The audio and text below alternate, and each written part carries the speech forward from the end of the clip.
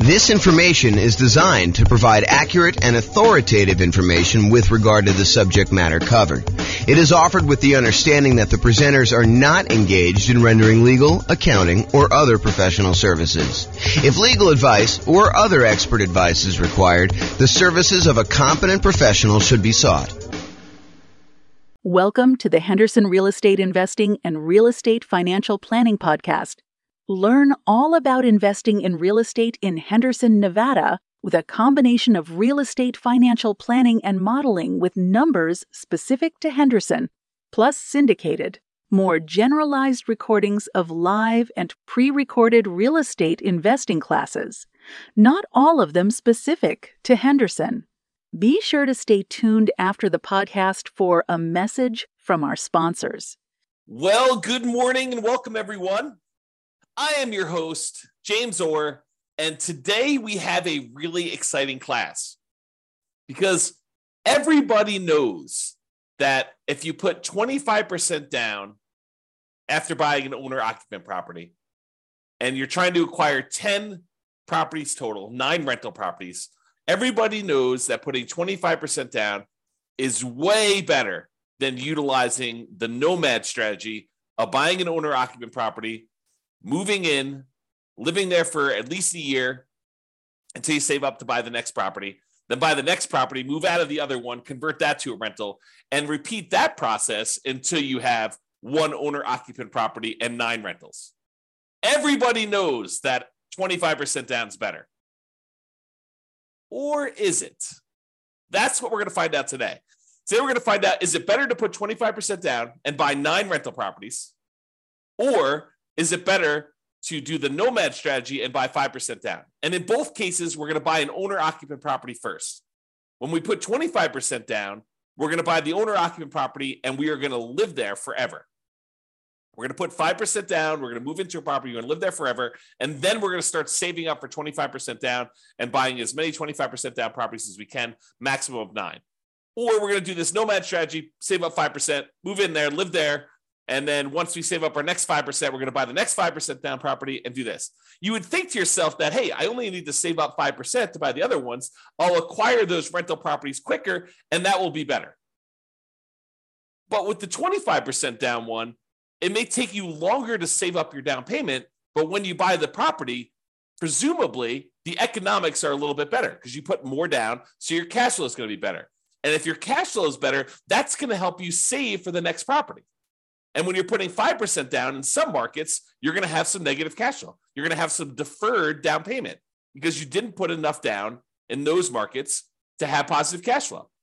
So by having negative cash flow, it's actually slowing down how quickly you could save for the next property.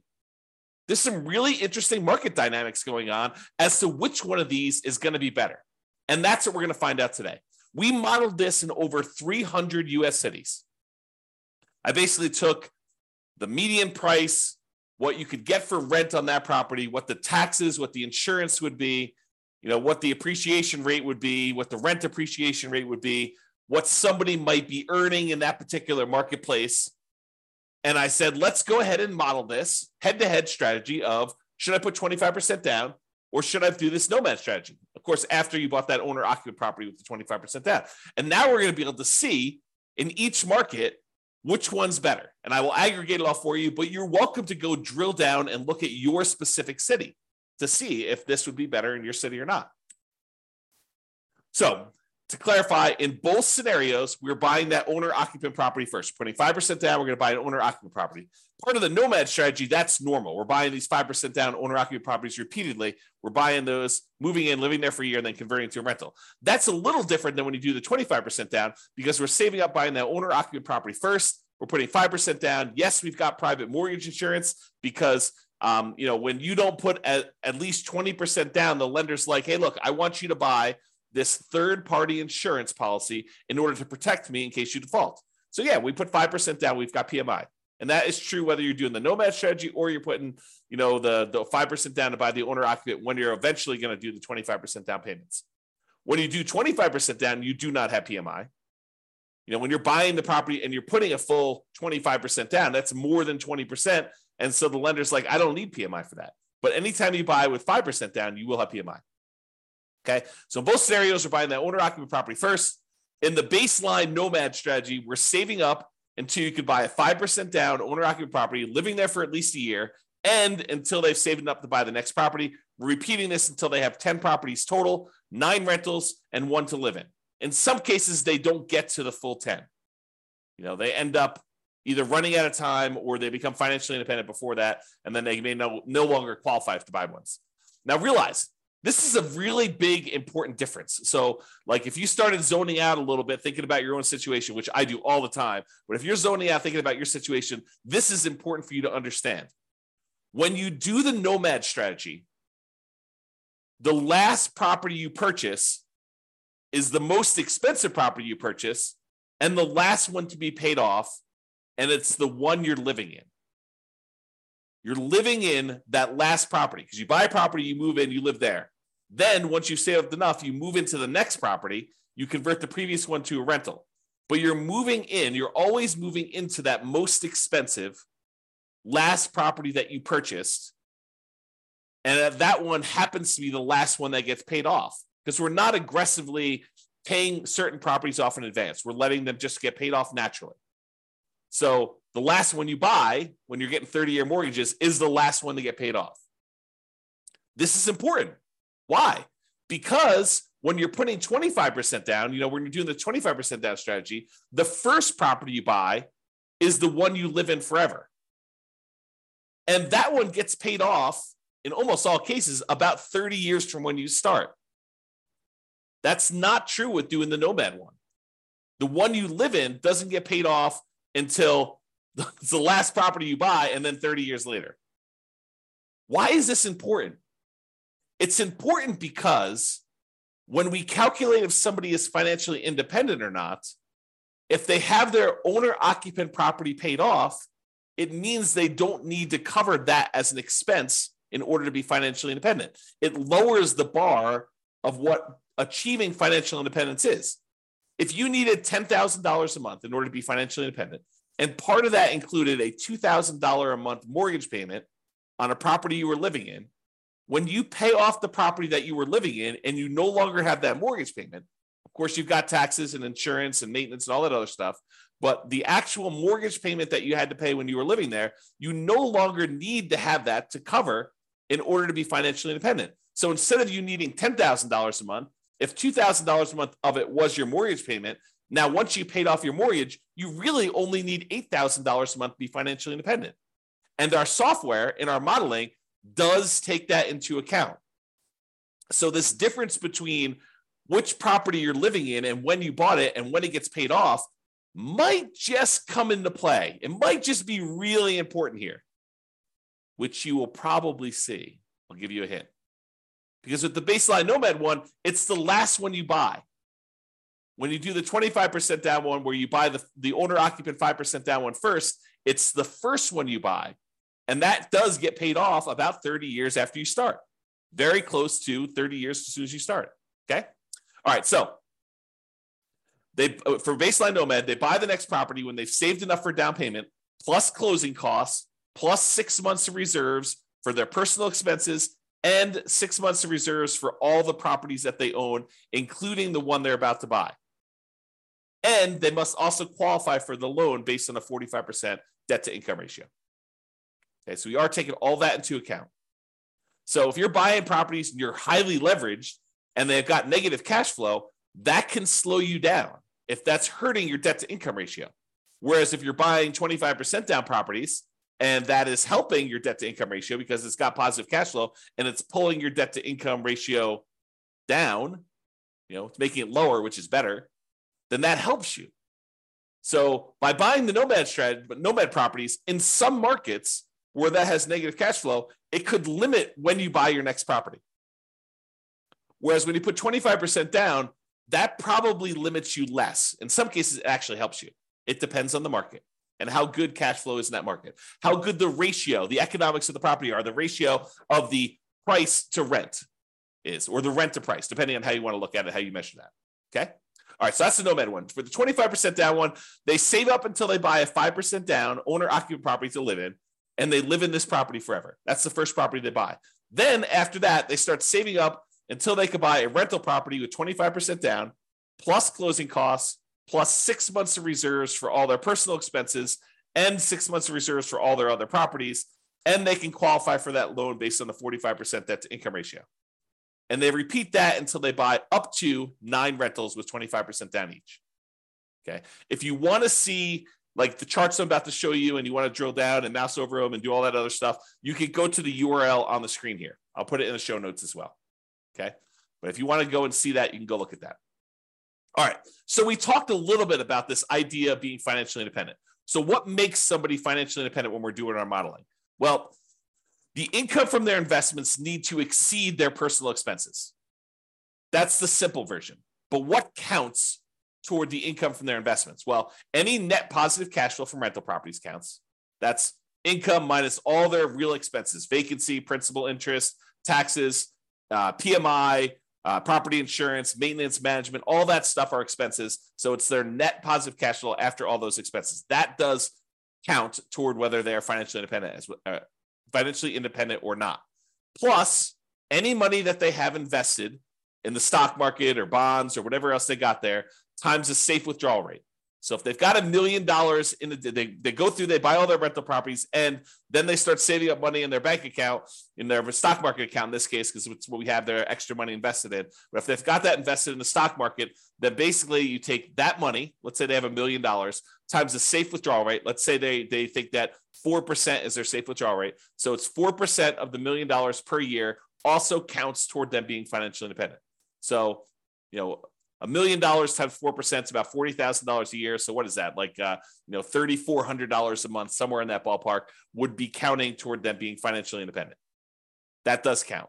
And then 3 other sources of passive income, which in this case did not come into play because we didn't model it. We didn't model Social Security. We didn't model them buying annuities, and we didn't model them getting a pension from their job. But those would also count towards someone being financially independent. All right, so the assumptions. So each city's modeling uses their median home price and the estimated rent on those properties. Now, it is important to realize, I'm kind of known for these 88 strategies to improve cash flow, but we did not apply any of the 88 strategies to improve cash flow in this modeling. We didn't try to maximize and optimize for cash flow here. We just said, look, we're buying a median price home with median price rent. And so we're sort of just trying to determine if that type of property is good. So this isn't really like, if you could do really amazingly well. This is sort of like, hey, if you just kind of show up in this marketplace and you buy just, right off the shelf stuff and don't do any type of optimization, this is what is likely to happen. We'll do future classes where we optimize things, where we buy at a discount, or we get a premium in rent, or we do, a strategy where we can get a little bit higher cash flow. We will do all those assumptions, all those kind of like analysis and comparisons in the future. We're doing like one of these a week, which for people on the podcast feels like one a month because we teach daily classes, but we publish a podcast once a month or once a week, with some really rare exceptions. So we are doing these and we will get through all of them. If you want to see, a lot of them are done already. And you can go look on the website under the realestatefinancialplanner.com/model, MODEL. You can see a lot of comparisons that we've already done. And I've got like 100 that I plan on doing. So there's more coming. Okay. The job income does vary based on the city so that they can afford property in that marketplace. If I said everybody makes $5,000, the people in Los Angeles could not afford a property based on that. They'd never hit their debt to income ratio in order to hit a median price property. So someone in Los Angeles earns more money than someone in Mobile, Alabama, as an example. Okay. However, when you earn more money, your personal expenses are higher. And so you need to overcome a higher hurdle in order to be considered financially independent.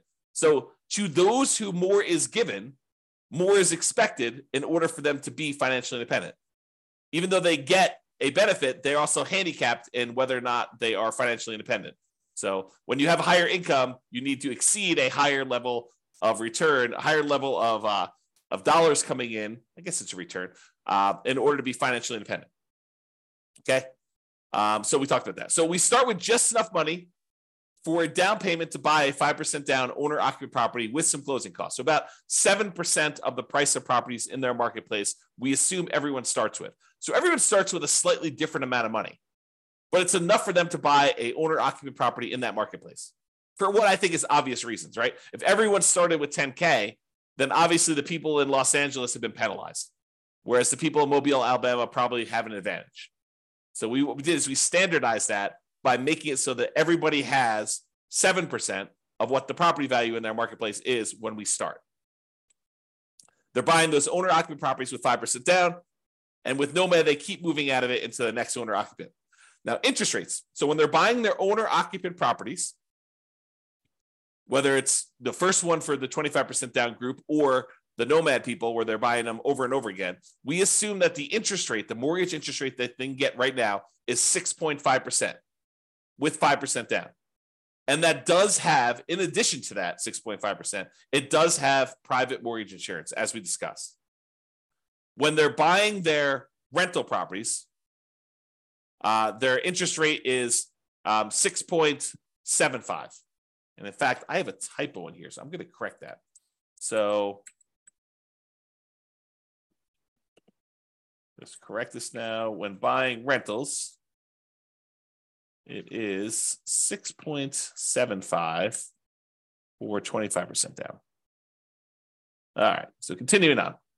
7% per year of the stock market rate of return. That's what they're earning on money they have sitting in their bank account, waiting for investment somewhere else. And we did model this out for 100 years. And if you want to see any of my other assumptions, which there's a lot of assumptions here, go see realestatefinancialplanner.com/model, and you can see exactly what I use for this modeling. All right, so let's jump to it. So in terms of speed to financial independence, how quickly they achieve financial independence, which one is faster? Which one gets to financial independence faster? Doing the baseline Nomad strategy or putting this, buying this owner-occupant property and then buying 25% down? Well, in 230 of the 304 cities that we modeled this in, so 230, that's a little bit more than 70%. 70% would be about 210. So, 70 something percent. Maybe closer to 75%. So about 75% of the cities, it was faster. They achieved financial independence faster by putting 25% down to buy their rentals. What? 75% of the time, about 75% of the time, 230 cities, that it was faster for them to be financially independent by buying that owner-occupant property and then putting 25% down, taking all that extra time in order to save up to buy rental properties. That ends up being faster? Yep, it does. However, 66 cities, about 20% of the time, it's faster to do Nomad. That's crazy. How do you know which one to do? Got to look at your city. Got to do the modeling. Got to look at the math. And I did it all for you. So it's not like you need to do it. You just need to go look.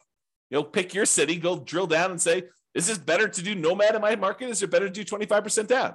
And then look at your situation and understand the pros and cons and what's actually happening and why it was better. And maybe there's an exception. Maybe if you're, optimizing for your cash flow, maybe it is a little bit better. Maybe if you decide to pay off your properties early, it's faster, right? You got to go look and see that. That's why we're doing all this analysis. That's why it's fun. Okay. In 8 cities, it didn't make a difference. They achieved financial independence in exactly the same month, whether they put 25% down or they did Nomad. In 8 cities, it doesn't matter. Okay. So that's what was going on with there. So you can see, though, the breakdown of when this happens. The gray area is your 25% down. The red in the background is your baseline Nomad. And one of the interesting things, remember I made that really big point out of, when you do the 5% down and then you buy 25% down rentals, the property that you're living in as an owner-occupant is the first property you buy. So that property gets paid off after about 30 years. Well, what do you think is going on with this big line right here? There's a whole bunch of cases where what made the difference between you being financially independent or not was you paying off that owner-occupant property that you lived in. It just occurred naturally. Eventually, you no longer have a mortgage on the owner-occupant property you were living in.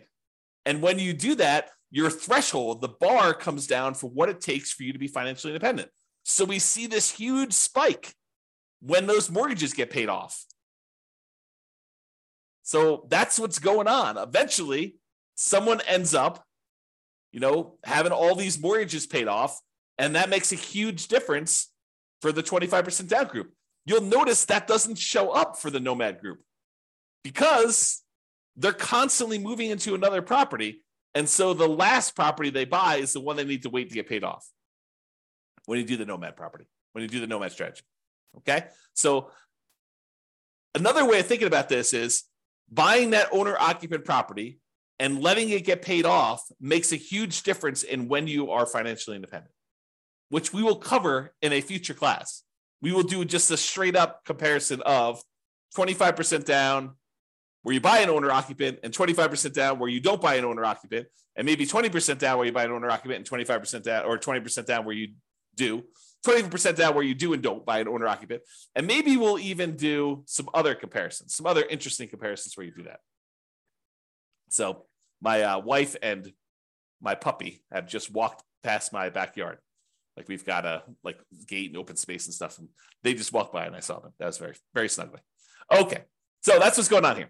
So you can look at it and see just how big of a difference this makes in some cases. The green dots show where 25% down was better by this number of months. The further away we are from this zero line, the better it was. So this, for example, this extreme dot here is about 125 months better, about 10 years faster for them to achieve financial independence. That's the extreme, right? There's a bunch, though, in the kind of 5-year point where it's about 5 years faster for them to be putting 25% down than doing the Nomad strategy. And some of the Nomad ones where, Nomad is faster than putting 25% down, some of those are, 3 years, definitely 2 years is a big group here where it's 2 years faster for them to have done Nomad.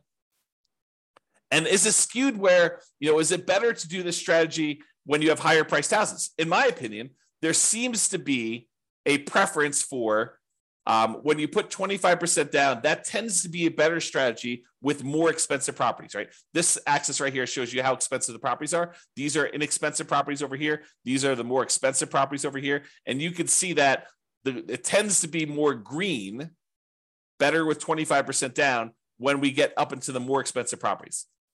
It's not exclusively. There's one that's almost $1 million that was better to do Nomad, but it seems to be a pattern, a slight pattern that when you have more expensive properties, it tends to be a little bit better to put 25% down. That's what the data suggests. Okay. All right. So we talked about speed to getting to net worth. Speed to getting to financial independence. Now let's talk about net worth. Because there's two different things, right? There's how fast we get to FI, and then there's also how much money we got. Who has a higher net worth? And so it turns out in 168 cities out of 304, 168 cities, you have a higher net worth at year 40. It's kind of a snapshot in time. At year 40, you have a higher net worth by putting 25% down. 168 cities, which I think that's, 180 cities would be about 60%, right? So it's a little bit less than 60%. So probably in like the 55% range, you would have a higher net worth if you put 25% down. In 127 cities, you'd have a higher net worth if you Nomad it. So not as extreme. Now, 40% of the cases, a little bit less than 40% of the time, it would be better for you from a net worth perspective to do Nomad. In about 55% of the cases, it would be better for you to do 25% down. So that's a little closer. In 9% of the cities, or 9%, no, in 9 cities, that's about, 3%, it didn't make a difference. They had the same net worth at year 40. All right, so you can see the difference and how big the differences are. There are some big differences. There are some cases where it's $5 million difference at year 40 in net worth. So you got to go look at your city and see. All right, now we kind of summed up some of this data here, and we showed that on average, okay, I've got average and median here. On average, it is 25.3 months faster for you to be financially independent by putting 25% down, by buying an owner-occupant property, then saving up and doing 25% down to buy your rental properties. About a little bit more than 2 years faster on average. On median is when we take all the numbers, we stack them up from the lowest to the highest, and we look at the middlemost number. There happens to be 2. We take the average of the 2 middle ones. But we look at the middlemost number, and on median, it is 73 months faster for you to put 25% down. So what is that? That's like 6 years. 6 years faster. 6 years of, if you happen to have a job that you really hate, that you didn't need to work because you were financially independent faster. What if I could save, this is like, sounds like the sleazy late night infomercial TV thing, right? What if I could save you 6 years of working at that job that you hate just by changing the way that you acquire rental properties? That sounds so bad. It sounds so sleazy, right? What if I could save you 6 years? Yeah, that's really what it is, right? I mean, that's what we're talking about. If you do this 25% down, then you've, on median, half the time it's better than that. Half the time it's worse than that. That's what median is. It's better for you to put 25% down. 6 years. That's a big difference. I mean, even on average, it's 2 years. I mean, think about it. 2 years of not having to go into a job that you hate. Now, if you love the job, you can keep working. Do whatever you want to do, right? Now, difference in net worth. So on average, the difference is about $235,000. Not that big of a difference. On median, it's about $377,000. Okay. And on average, it's slightly better in terms of Nomad.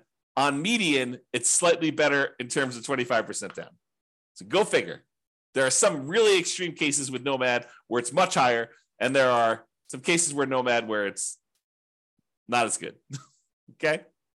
Now, as far as risk goes, the risk, I think, varies a little bit, right? Because when you put 25% down, you end up having slightly lower risk with all the things associated with debt. Like your debt to income ratio tends to be a little bit better in general. Like you would think, right? Because you're putting more down. So your debt to income should be a little bit better. So let's take a look. Debt to income. Yeah, debt to income is a little bit better on average for 25% down and a little bit better on median.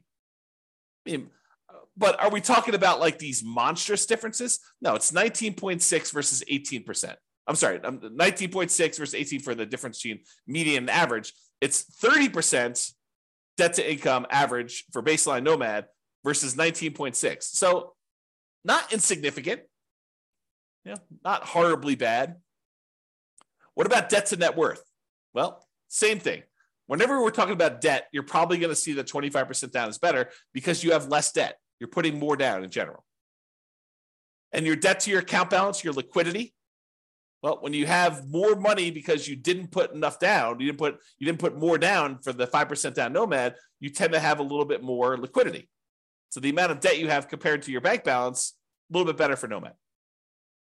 Then months of reserves, we looked at that, and then rent resiliency, we'll cover those another thing. But the like risk measures are split. It's not universally better one way or another. Okay. In some ways, it's better to do Nomad. In some ways, it's better to do 25% down. All right.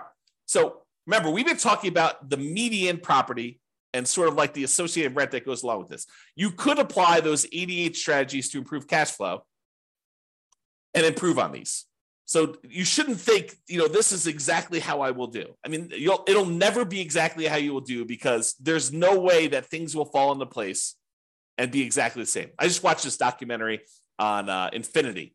And they were talking about how, there's an infinite number, if imagine, hypothetically, theoretically, there was an infinite number of universes where an infinite number of us existed.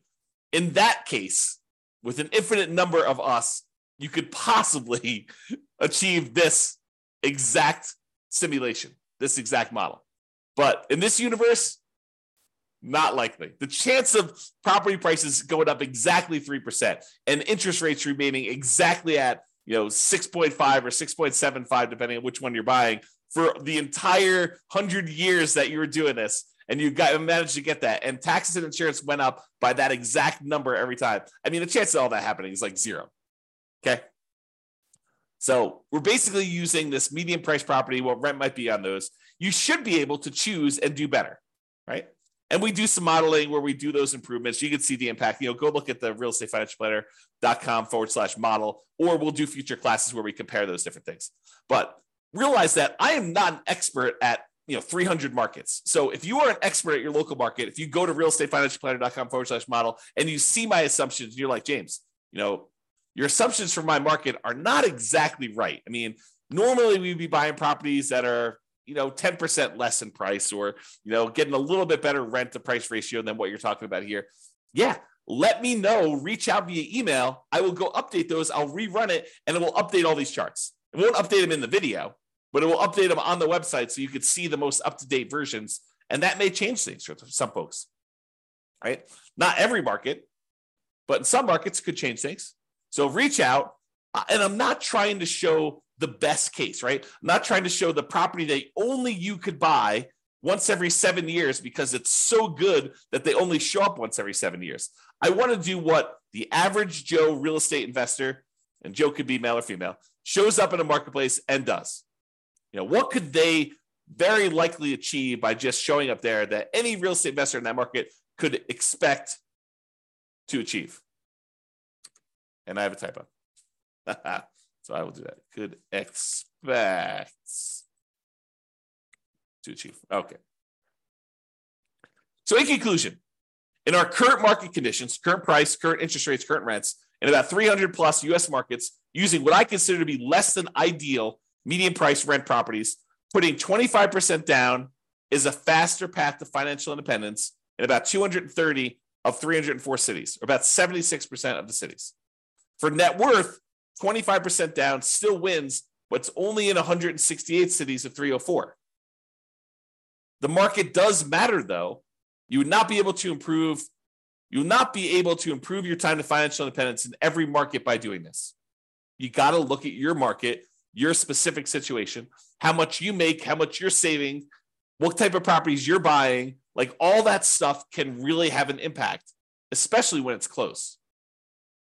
It's best if you look closer at your specific market and apply as many of the 88 cash flow improving strategies as practically possible to improve on your own implementation of this. You can go check out realestatefinancialplanner.com/model for more information. So that's all I got. I hope you enjoyed this class. I really do like these classes because I think it dispels some of the myths out there about folks saying, oh, it's obviously better. You always put 25% down. Maybe. It's always better. You always do Nomad. That's going to be so much better. Maybe. You got to actually look at the math. And now we could see if we do this in 305 markets or 304 markets or whatever it is, we could see the difference of what is likely to happen. There you go. That's all I got for you. This has been James Orr. Hope you have a great day, everybody. Bye-bye for now. With home prices up, mortgage interest rates up, and rents up, but not quite enough to counteract the higher prices and interest rates, cash flow on rental properties in Henderson is harder than ever. Book a call with the Real Estate Financial Planner to apply our proprietary 88 strategies to improve cash flow on your rentals. See the show notes for a link to schedule your call and improve your cash flow today. If you're a real estate agent, lender, or professional in Henderson that wants to help our real estate investor listeners, consider reaching out to learn about collaboration opportunities with this podcast. We'd love to add more value to our listeners by having you assist our investors buy, sell, and finance their real estate investments. See the show notes to schedule a call to discuss collaboration opportunities